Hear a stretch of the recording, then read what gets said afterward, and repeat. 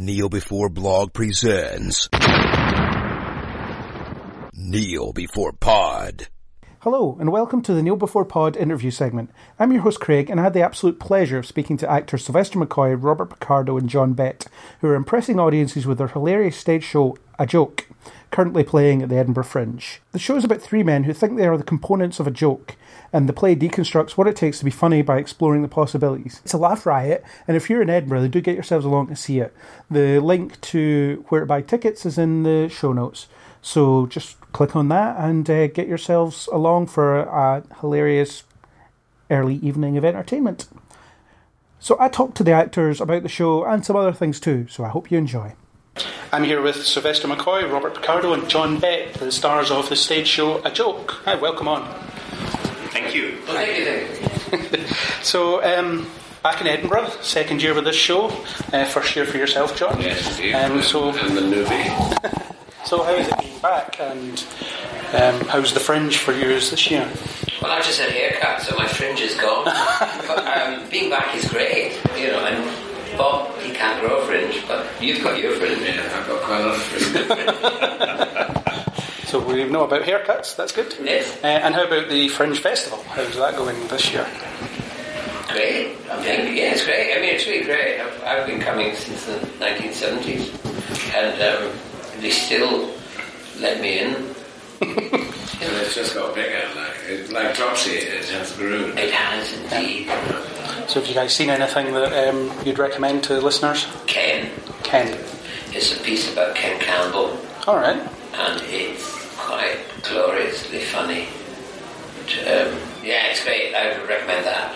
And speaking as someone who really only has heard of Ken Campbell through Sylvester's stories, because he was such a major force in Sylvester's career, so I've heard a little about him, but it's completely entertaining.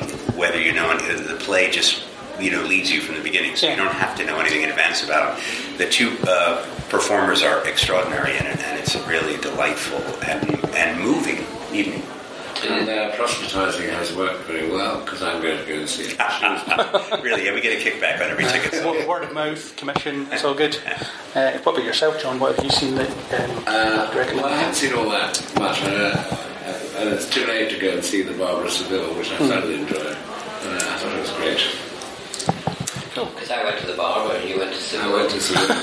And I went to Glasgow to see Van Morrison, which is always a treat. Yeah. But I know that's not part of the Fringe Festival. But they don't talk about Glasgow here.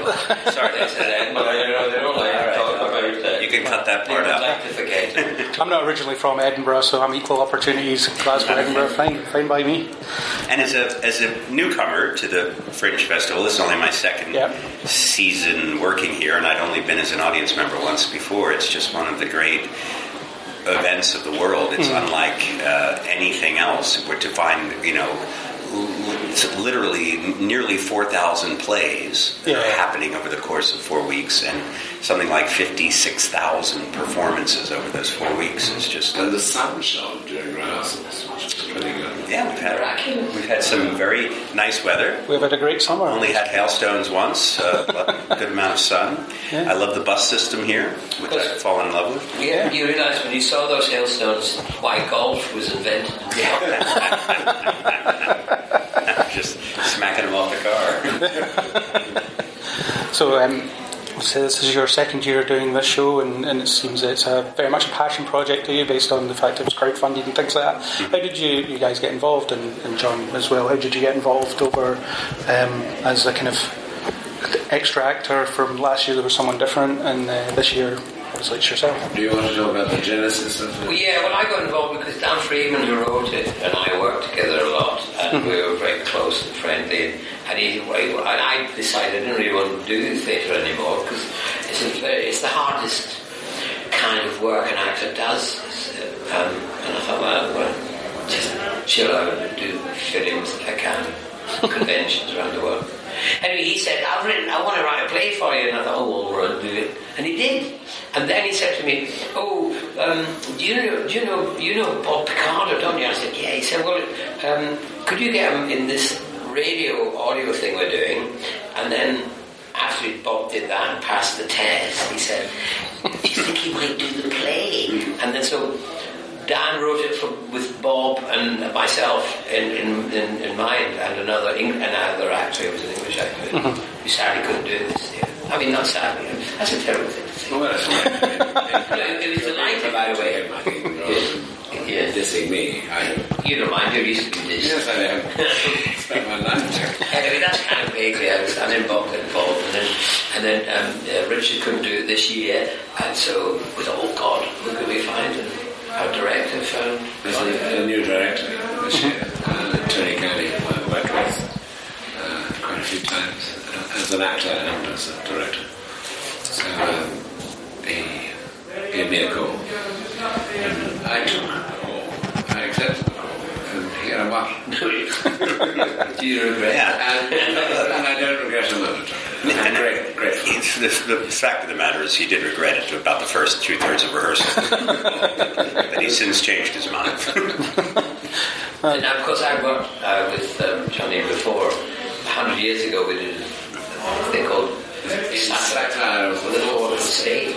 John McGrath, the great and glorious Part of the official festival. Yeah. They tried to ignore us. Yes, we were being posh then, weren't we? What a class that was. I played a character called Lord Murd. Yes. It was Rupert Murdoch in disguise. Yes. And you played I played Scotland. Wow.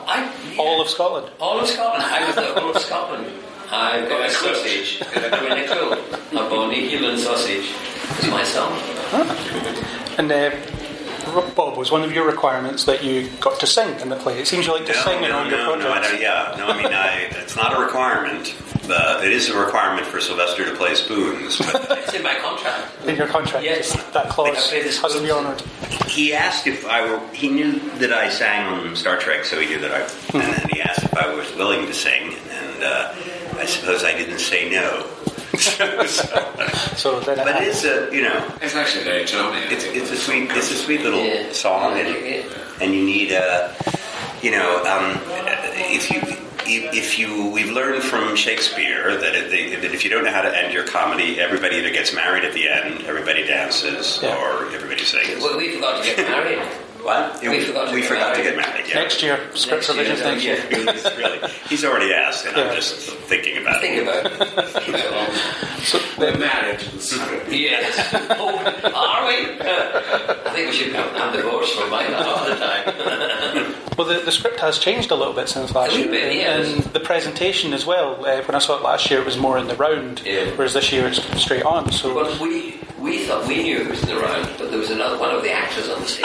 I was surprised to learn that it was actually in the round. My recollection was it was in the 3/4, which means there's a whole side of the audience I can play to. I have no recollection. They were fans. I didn't, but I showed them my best feature. Yes, you did. was that a change dictated by the kind of location, or is it just the kind of... Yeah.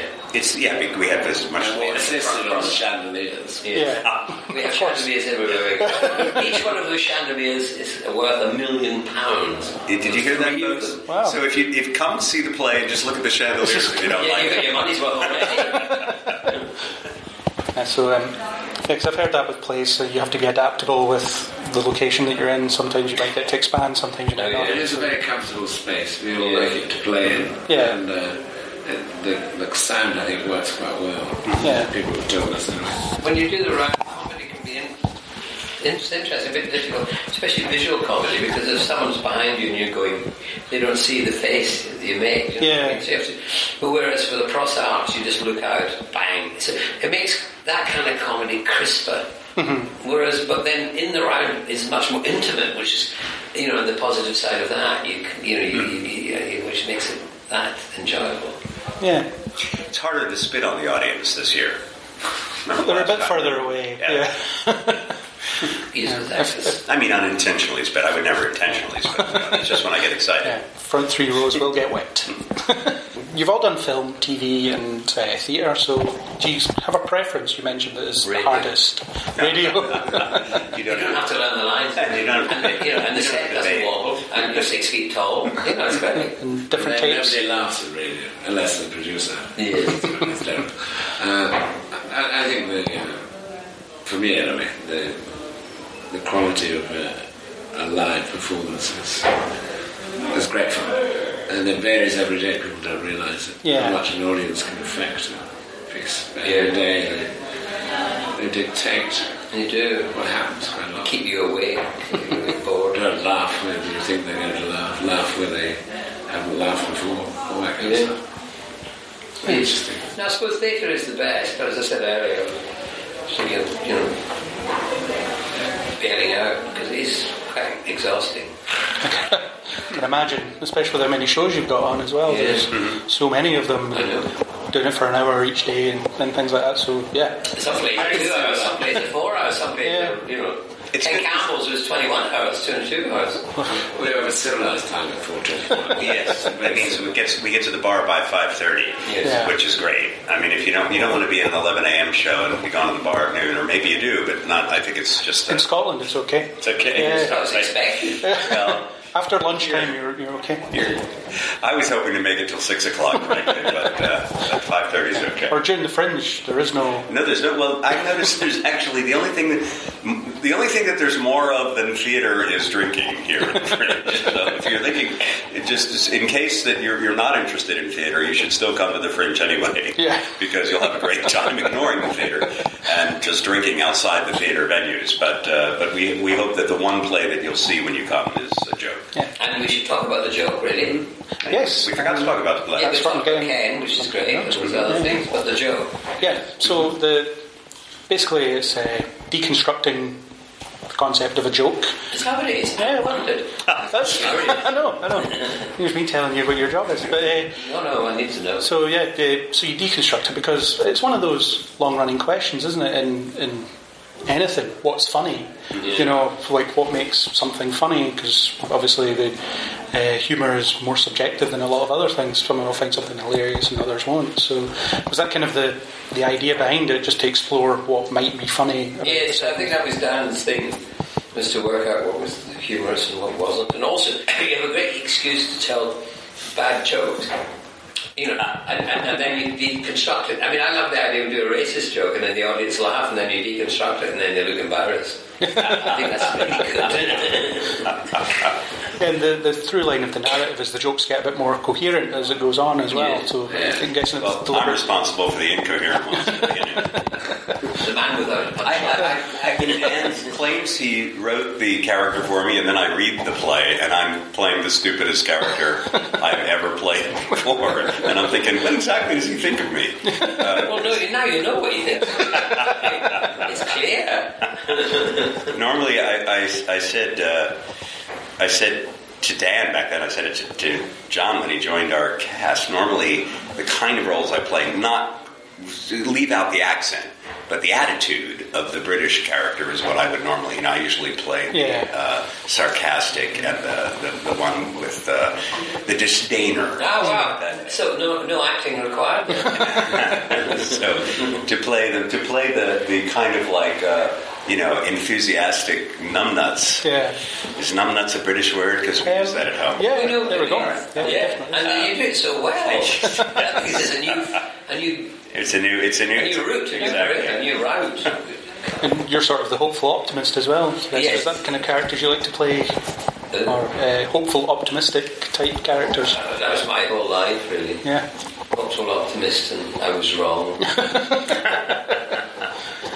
Well, it's hard to be optimistic back home in the States at the moment. It's actually hard to be but I'm very optimistic. optimistic. Or possibly over here. No, it's not possibly. It's not. No, I mean, we started it off with Brexit, and you took up the baton and ran and made it even more exaggerated. What was the name of the play about the Fourth Estate? Did you? The satire of the Fourth. Well, if you turn it into the assassination of the Fourth Estate, you could go do it. Yeah, that's right. exactly what it is. Yeah, he's destroying democracy in America. Yeah. And obviously you're the cynic, John. Do you? I'm a self-confessed bad guy. Play. I'm obviously the bad They're all guy. more fun. Yeah. And I'm English. I don't know what. I'm not really English, of course, but I'm supposed to be English. And do you enjoy playing cynical characters? Yes, I do. Just to get to drag the mood down. He's constantly he is the for meaninglessness that nothing has any meaning. And of course, the Irishman is searching for meaning, and the Scotsman is along for the ride. He's happy for whatever's happening, as long as people are engaged and doing something. Yeah. He's happy to be on the journey, which ultimately, because they represent different viewpoints of life. You have the John's character being so cynical and negative. You kind of wonder, why bother? Why live at all if you're going to be that? And then the Irishman is the one who's searching for meaning, but optimistically, and his optimism is bruised a bit by the Englishman's negativity. And my character is just, my key line is, why does it have to be anything? Why does life have to mean anything? Let's just be. Is his good philosophy? Yeah. Years ago, I was in a socialist theatre company with Julian Stagg and Black Lacan, and one of the founders said to me, "You're not really a socialist. What you are is a romantic anarchist." I think I'm a romantic anarchist in this. Yes. No, it's a lovely role. It's a great thing. He gets a lot of laughs out of negativity, which is not easy to do, especially when a character that kind of announces his worldview and doesn't really change in the play. John squeezes maximum amusement out of. That's where Samuel Beckett tries that, doesn't he? He does it very well. Yeah. So what do you see yourselves doing next? Is the play going to expand? Living. Just take some time, chill out? At my age, that's all I see myself doing next. Me, I'm off to go to Bangkok by train all the way from London, England. Oh, wow. Yep, I'm going through Paris to pick up a train to Moscow to Mongolia to China to Vietnam to...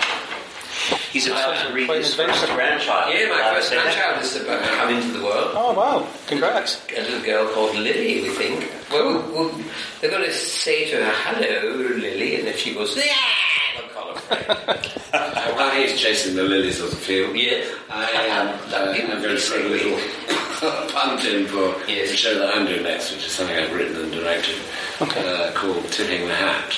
It's a show about Flanders and Swan. And it's going on at the Oran Moor, the Tram House, and Haddow House. Good venues. Show. Yeah. And when does that drop? It starts on the 24th of September. All right, so soon, very soon. And because I haven't done enough science fiction in my life, I will be in the next season of Orville, the Seth MacFarlane. Ah, yes. Yeah, you were in the first season. I had a cameo in that. Now I have... can't get enough science fiction. It can't get So when enough does science that fiction. start? I've already done it. All right. And they have, I think, 10 new episodes coming out. Orville, that was a puppet we had, wasn't it? Yeah. This is Duck. Is it a duck? The duck, yeah. Orville. But this is a spaceship called the USS Orville. Oh, right. And it's basically... named after the puppet. It really is his version of Star Trek. He went to CBS, pitched them. He said, I'd like to do the new Star Trek show. And they said they were afraid to take their $1 billion franchise and put it in Seth MacFarlane's hands because they didn't know what he would do with it. So then when they said no to him, he just said, "Okay, I'll make my own show that will be remarkably Star Trek related." Yeah. There you go. And you probably get asked this all the time. In fact, you definitely do. But could you say the famous line just on the recording? Of mine? Yeah. I told you. Please state the nature of the medical emergency. Brilliant. Yeah, Excellent. you wouldn't think that's not a great catchphrase. Thanks for the memories. It's much better. We've got that too. So is the play going to endure? Is it going to be back at Fringe next year? Is it going to appear Who in other knows? venues? This who doesn't know, because he's no longer in charge of the TARDIS. Some other becker's taken it off him. If I knew, I'd tell you. Cool. So we'll We watch don't this know. space. It may have a future life at this point. I know the producers are interested in doing it elsewhere. Mm-hmm. So, and we've gotten some very nice reviews, including a 5-star review that said that the West End and Broadway await. So Yeah, cool. Yeah, but it was the Broadway, it was Ealing Broadway. All right, Fulham. Oh, it's more classy. So, last question, it's the one we always do. Ask, what superpower would you have and why? Anyone you can want, anyone you can think of. There is no limit. yes, and don't say testosterone, man. You can say that if you want. You can say it if you want. I would just like to fly. I think That's a popular one. That saves on airfares. Saves you money, yeah. I would like to do what Superman did, because my real name is Kent. So as a child, Yeah. I was Clark Kent, and I used to go into telephone boxes and take my clothes off and come out and get arrested. That's where my real Kent. Do you mean have X-ray vision or just everything Superman? The whole picture wouldn't. Really? I think mind reading would be good Mind for reading. me. You know, Yeah. Quite invasive, though. it's very invasive. Yeah. You don't want to know what people really think. Really think of me. You don't want to know what we really think. I've read your mind. It's a very short story. Good answers. Thank you very much. And thanks for coming on the show. Thanks for taking the time to talk to me. It's been an absolute pleasure. Thank you very much. Thank you. Lovely questions. That was my interview with the cast of A Joke. I wish them all the best with the show and their other projects. If you like what you heard, then hit that subscribe button on iTunes, YouTube, or any major podcasting app. iTunes users, leave us a review and a star rating. And I hope you'll join us on the next Kneel Before Pod.